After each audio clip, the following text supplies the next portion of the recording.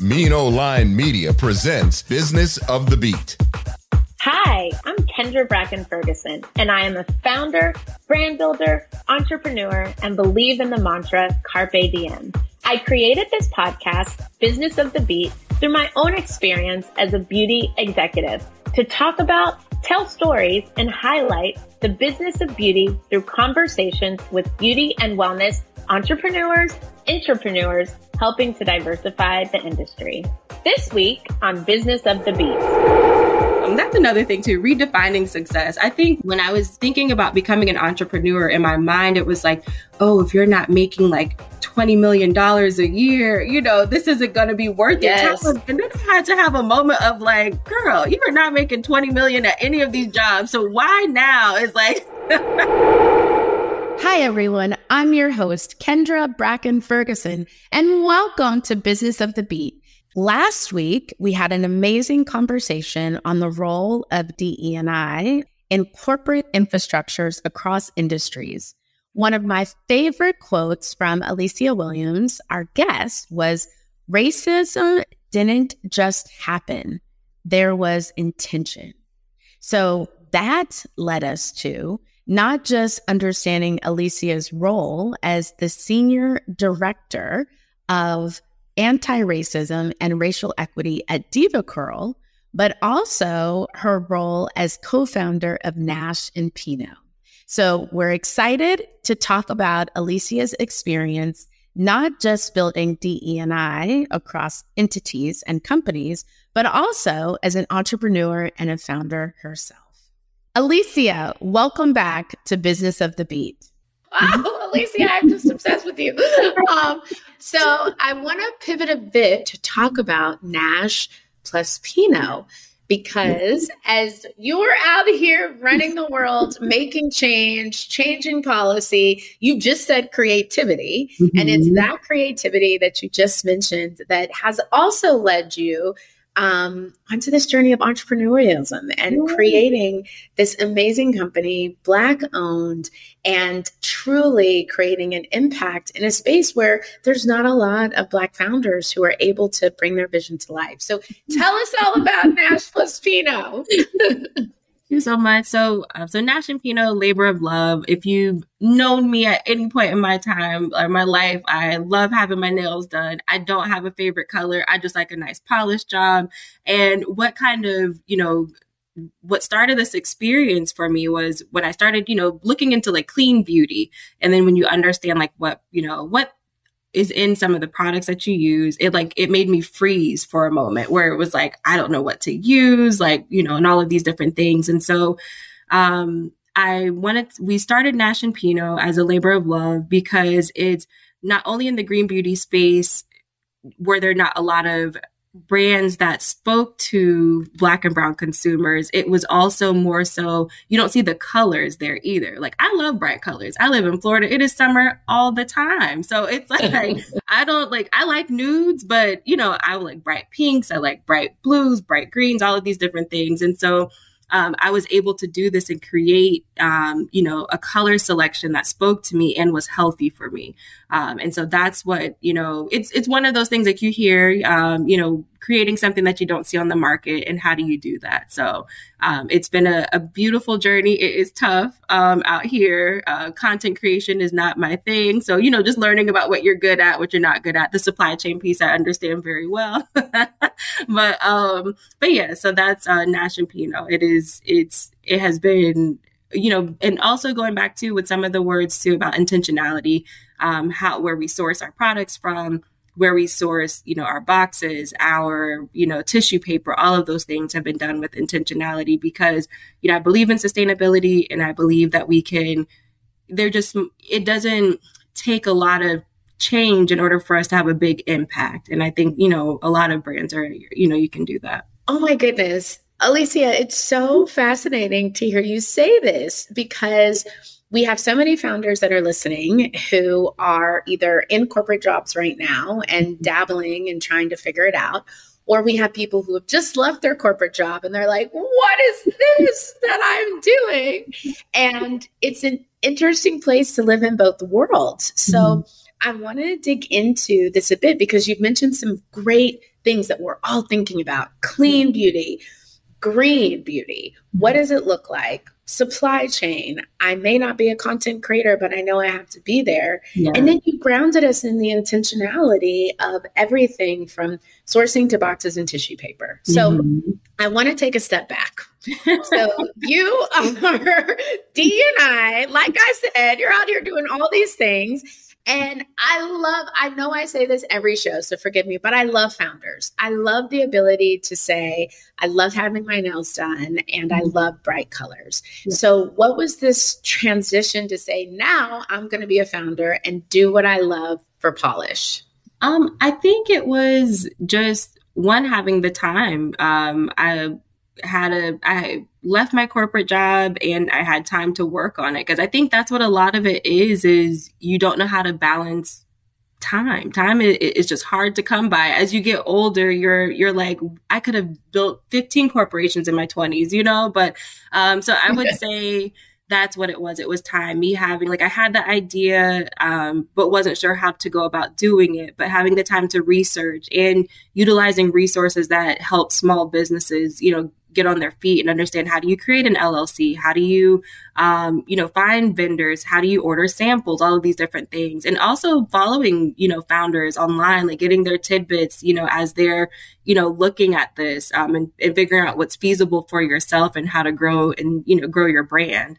So I would say just having time. I think it's welcoming transition because it's not always a bad thing. And using that time to work on something for yourself, I would absolutely encourage, because that's how this was able to be, brought to fruition. Well, and it is interesting when you think about the balance of time and working on yourself, because there is this moment of, I want to take the time, but I have to pay my bills and I have all these responsibilities. And I think about, when I started my first company, I was married, but we were young. We lived in New York. We didn't own anything. There was no child.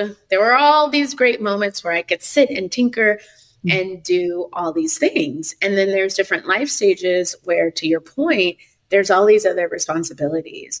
So we often get asked, I want to take time to do it. I have to navigate everything else in my life, and then I have to pay for it. So how did you kind of figure out this moment of time? How much time did you take? And then what did capital look like for you? Well, capital was a savings account. Yes. Capital, I've never, I haven't done, any rounds of funding or any of that, but I used my savings to help get it started. And the time, I would say that it took, but I was like I said, intentional. I was hungry. I was ready to figure it out. So I would say it took maybe about 8 months to research, figure out who I wanted to work with, understand just the legal pieces of it, because those are the things. It's easy to have the product. That's kind of not the hard part, but how do you create a UPC? Did you know that was a thing? Those types of so there's for this, right? So, talking to, friends who are founders, how did you do this? So we have been self-funded, and we have just grown that way, and then of course with the pandemic, that helped because people were at home and taking care of their own beauty, regimens and everything. So so there was that component as well. But I would say it took about 8 months, and then figuring out when I was going to launch it, because the perfectionist in me is, well, it doesn't look this way. How do I post it? I don't know. And just realizing that everybody's out here trying to figure it out, and you have to post and keep going, which is easier said than done. And I'm sure when people look, they're going to be like, well, I haven't posted in a while, but we do pop-ups and things here, locally, but it's easier said than done. But just put yourself out there, because I think once you get in the thick of this and you talk to more people and you realize everybody is just trying to figure it out. They're doing the best that they can, and you can still have a lot of success. And that's another thing too, redefining success. I think when I was thinking about becoming an entrepreneur, in my mind, it was like, oh, if you're not making $20 million a year, this isn't going to be worth it. And then I had to have a moment of girl, you are not making 20 million at any of these jobs. So why now? It's oh my gosh, it's that reality check. Reality. of redefining what does success mean to you. Because if this is something that becomes sustainable for the next 20 years of your life, that's success. And honestly, just seeing an idea, right, come to fruition and seeing your logo and your website, all of these things come together. I'm designing a website, I'm putting this stuff together, and it's a beautiful feeling, so just not being so hard on yourself when you're comparing your brand to companies that have teams and teams of people. It is so true. I mean, there is the difference. We all have ideas. I wake up every night with an idea, right? Yeah. And the difference is, can you bring that idea to fruition in a sustainable way? Like, full stop. And so to your point, let's celebrate, let's congratulate. I say to founders all the time, your success is not defined by $1 billion valuation, right? Like it can't be, or else why would we be here?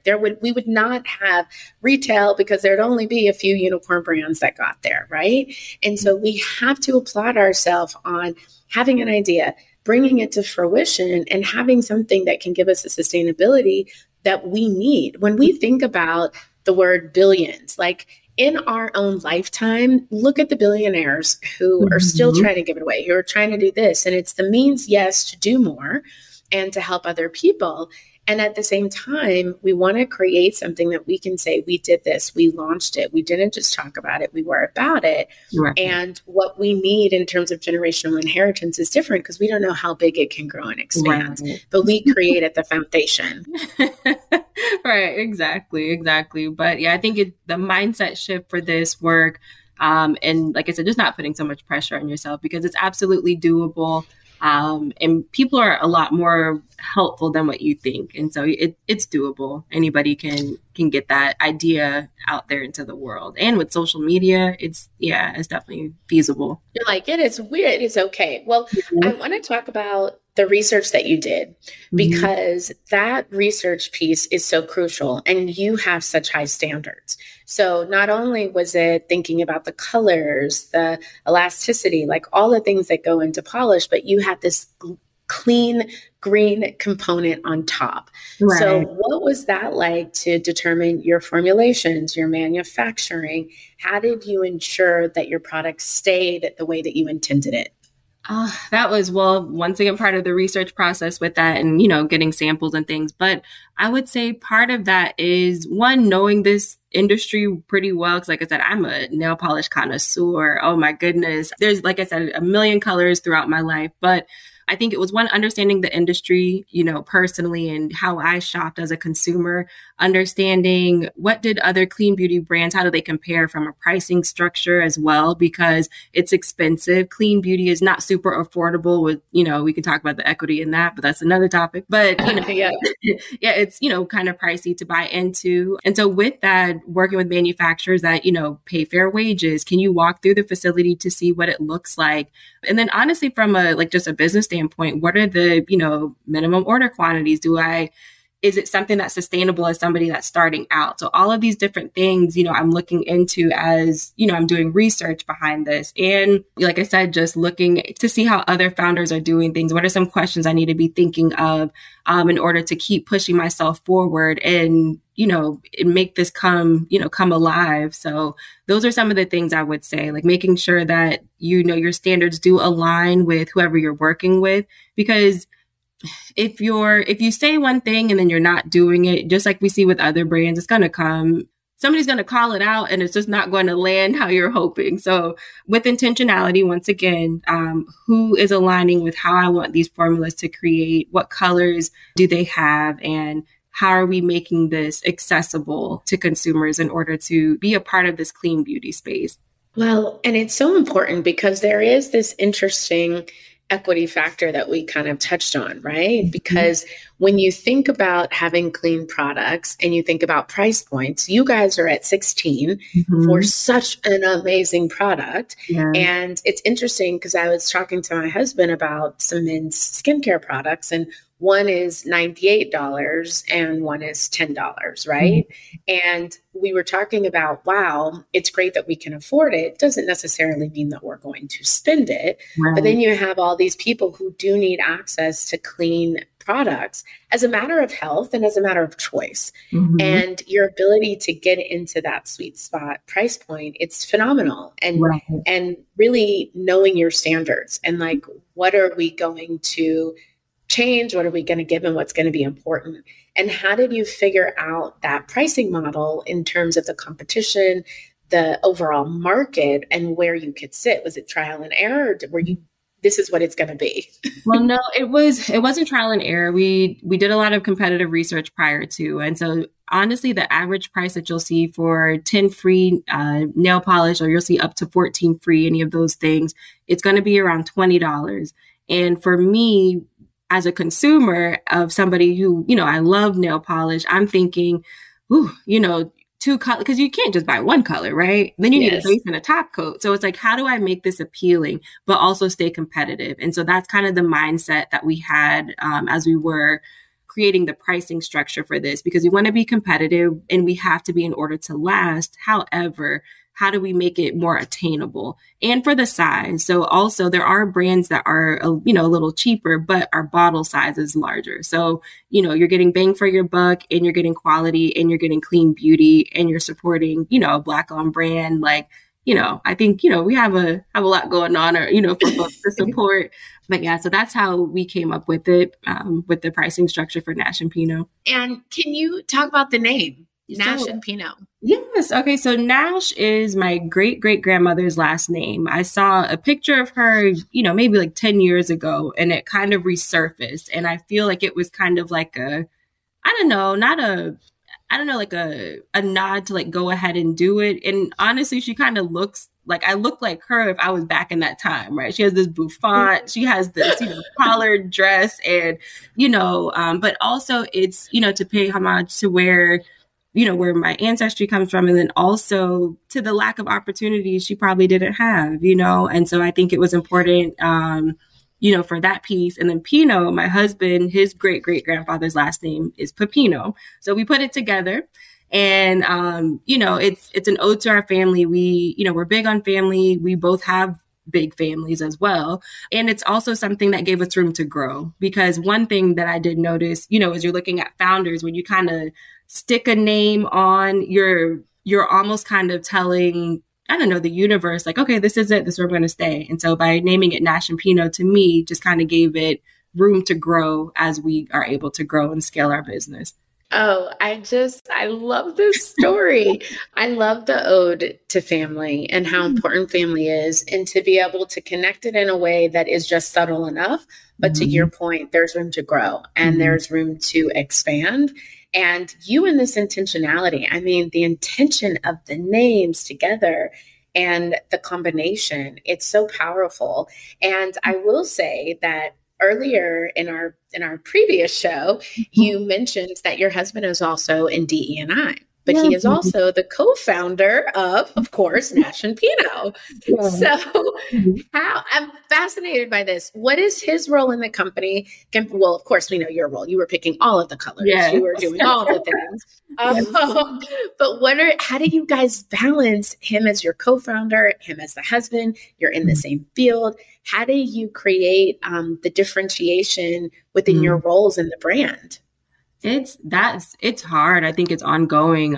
Just being transparent. I think with that, it's one, because also too, everybody has a perspective and an opinion, but when you're trying to explain to someone about all of your knowledge with nail polish and colors and all of these different things and what people want to see versus, he's, familiar with retail, what does the consumer want to see from that perspective? So trying to merge and focus on drawing our strengths, right? Because both of us come to the table with very strong backgrounds and, how we work with people, what his knowledge capabilities are. And so that's kind of, it's just an ongoing conversation. I would say that, but it's also been, beautiful to grow something with him as well, so it's not all bad, but it's just like with any sort of partnership, it's outlining the roles. How do we continue to focus on what our goal is and, push these things forward? And what his role, I would say definitely like with the UPCs, he figured that out, right? So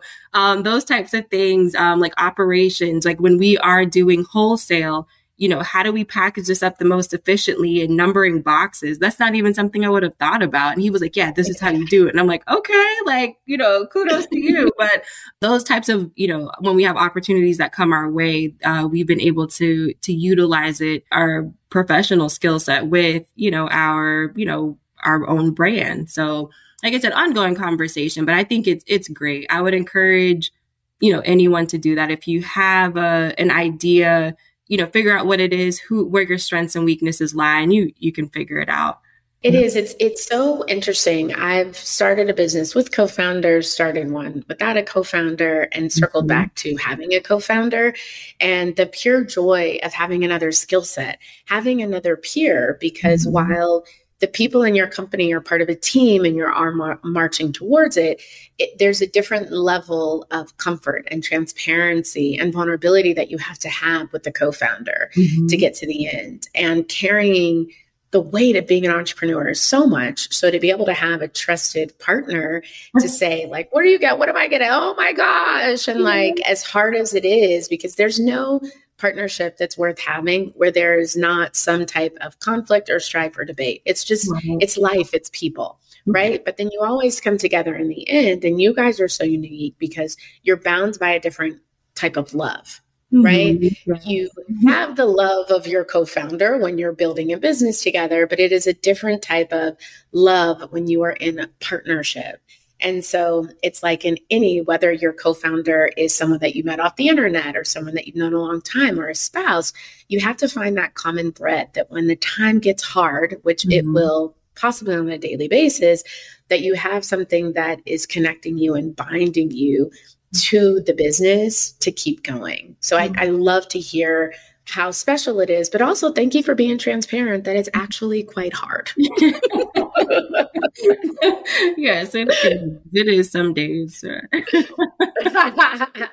No, wait. Okay, this is funny. So does your husband wear nail polish? No, he doesn't wear nail polish. No, but when we have sampled colors, I'll, like, hey, we need 10 other fingers, So typically we're sampling colors to see like, okay, what we're doing for spring or summer. I'll have a group of my friends come over. Everybody gets a color on their finger. We're trying to see how it shows up on different skin tones, how it, it lasts on your nail. So that's probably his extent, but no, it's not his, that's not his style. He's like, he's like, babe, I love you. Let me go ahead and handle the operations and I'll be a try. He's like, but I'm not about to be the hand model. I am just not. Supported a dream. And does your daughter, I'm sure your daughter is like all about it. She is like in her blood. Absolutely. So with my daughter, it's, Mommy, can I have pink, purple, and orange toes? And then on my hands, can I have, it's like all of these specifics, and then if her friends have a color, then it switches. So absolutely. We do all sorts of color combos that I probably would not personally put together, but I do not deny her creativity. So I love that. You're like, I do not. I was like, it's a family affair. Yes. Okay. I have just a few more questions.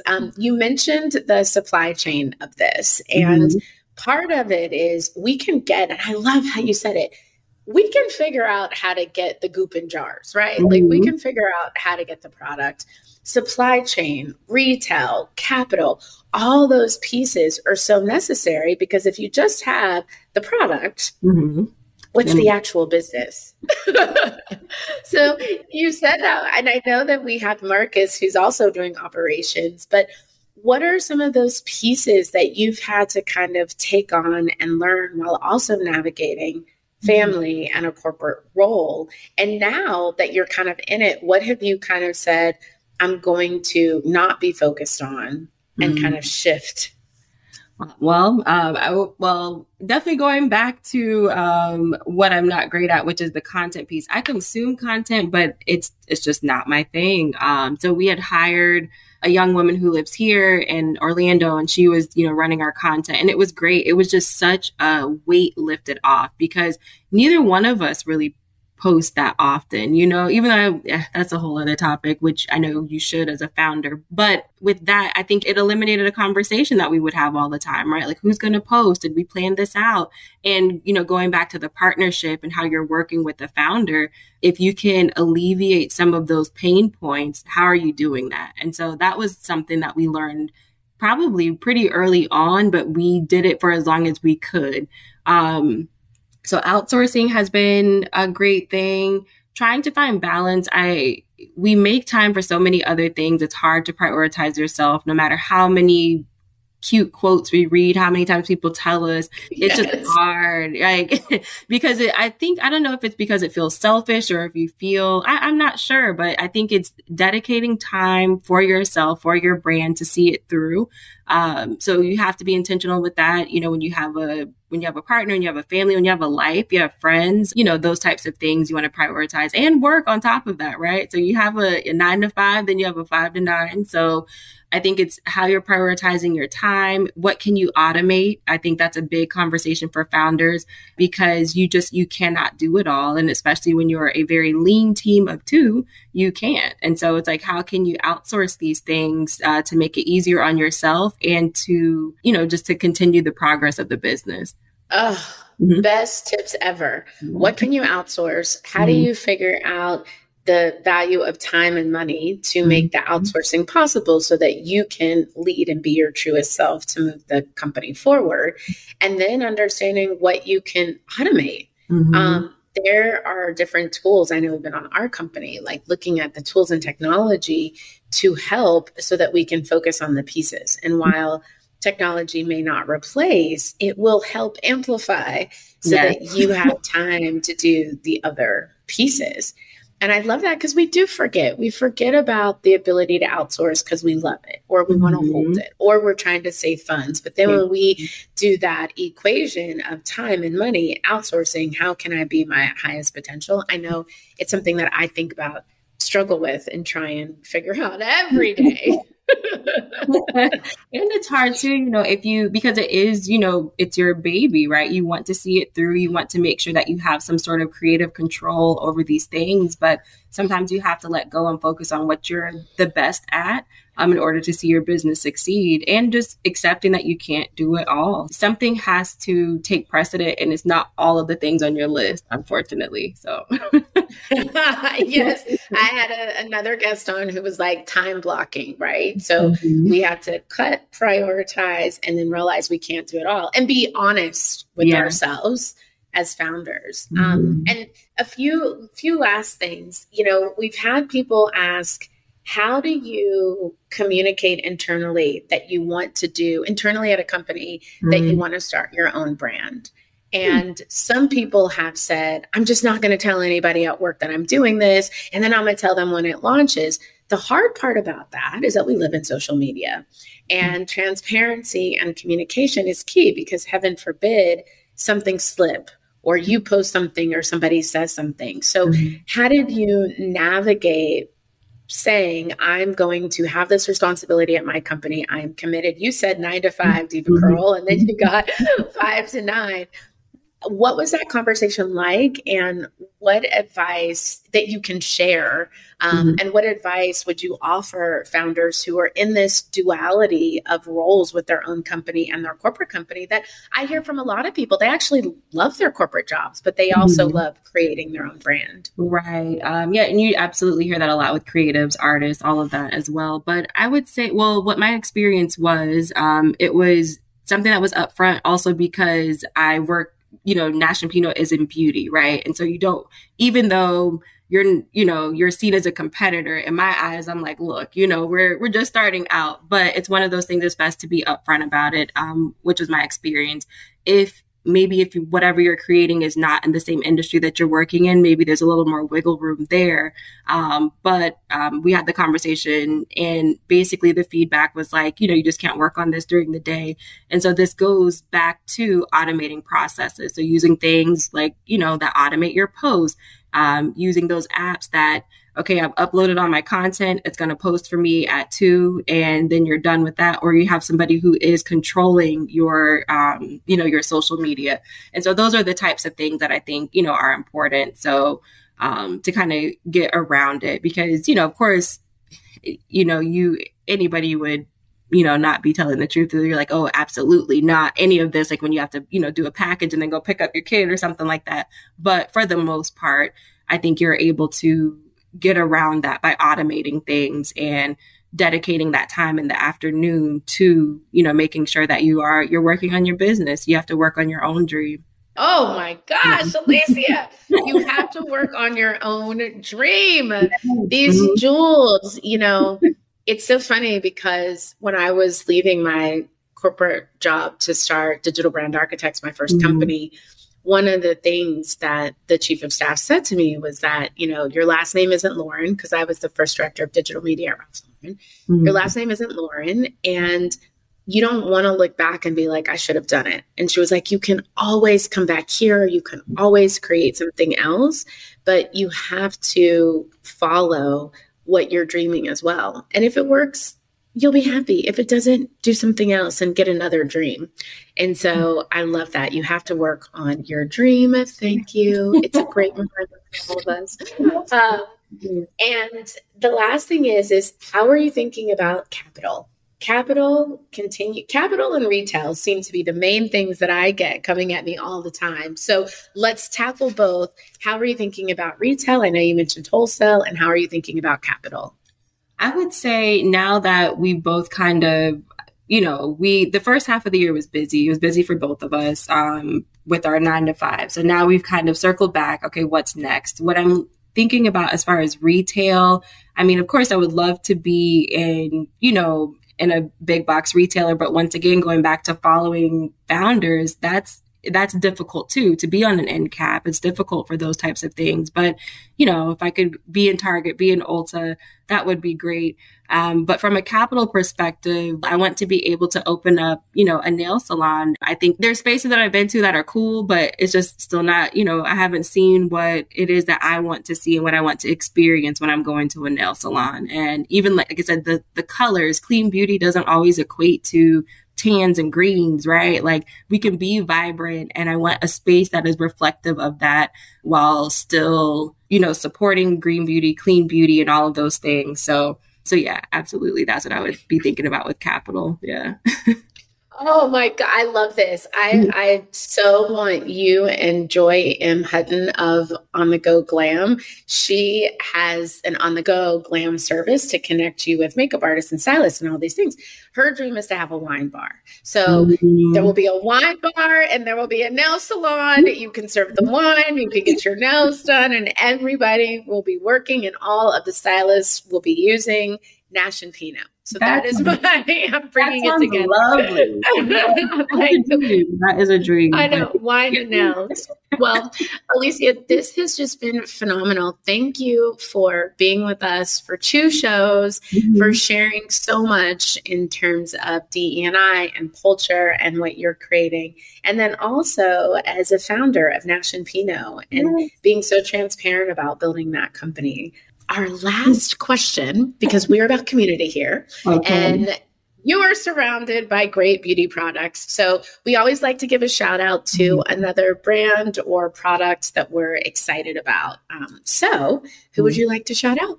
I have several. I would definitely, the Lip Bar. I've been following her, and that Melissa and her journey. Black Girl Sunscreen, been following them, and just these spaces that, it's important for us to take up. Organic Bath Co., all the body butter needs that you may ever want. So like I said, I have a list, but that could be another podcast episode. I vote with my dollars. I support brands that I believe in, and founders. We all know how it is. So I support folks as much as I can, especially in this beauty space. So those are the 3 that come top of mind. Oh my gosh. I love it. Lip Bar, Black Girl Sunscreen, which I have literally the mat right here. It's and Organic Bath Co. So we love the community. And to close out the show, I have to ask you, what has been the defining moment in your career? I would say the defining moment in my career, it was honestly probably once I started I was the co-chair for the Converse Diversity Network, and meeting other people in the DEI space, realizing that this was a career path that I could have, that I could go from working with, underprivileged youth to underprivileged adults, in these spaces and making a career out of it. Because I'm so passionate about this work, I was willing to do it on top of my job, and knowing that I can devote, my expertise and my passion, all day to this, it was a defining moment, because all of the experiences that I've had, and it came full circle for me too. I would say that once I realized this was a career path, it was like, this is why I had this experience. This is why, I was doing this work, because I think everybody has a moment where you're like, oh, I wish I was doing something else. And once I started progressing in this space, there's not anything else I would want to do. And so I think it's a great full circle moment. So yeah, if I have to work for, same. I love this. Oh my gosh, I love full circle moments. Well, it's these defining moments that we get to hold on to, kind of no matter what happens. And then we get to have the full circle where we see it truly manifest itself. So this is exciting. Thank you. Thank you. I have loved every minute. I cannot wait to get my Nash and Pinot polish on and share the many colors with your daughter and my daughter. It's going to be a great nail party. So thank you. Thank you so much for having me. I really appreciate it. And every week I share an influencer I'm checking out. And thanks to Alicia and her multiple brand shout outs, please make sure to follow Black Girl Sunscreen. That is at Black Girl Sunscreen, founded by Shantae Lundy, who is also a guest on the podcast. So make sure you check out that episode. And as always, I want to leave you with one thing from today's guest, and that is, how will you push yourself out there? Alicia talked about in both episodes how she pushed herself out there, how she made a pivot, how she created something that she was passionate about and followed her dream, and also made time for her dream. So how will you push yourself out there? How will you create space for yourself to follow your own dream? And with that, follow, rate, and subscribe to Business of the Beat on Apple Podcasts, Stitcher, Spotify, or anywhere else you listen to podcasts. We love to hear from you. Leave a 5-star rating and a review. And make sure to check out episodes 1 and 2 from Alicia Williams. Until next week. Business of the Beat is hosted by Kendra Bracken Ferguson, assistant producer Jenny Salk, executive producer Kendra Bracken Ferguson, edited by Fishmar Creative, executive producer Ken Johnson. Find the Business of the Beat podcast on Apple Podcasts, Google Podcasts, iHeartRadio, Spotify, Stitcher, TuneIn, Odyssey, Amazon Music, or where you get your podcast, and on IG at Business of the Beat. Business of the Beat is a Mean Old Line Media production.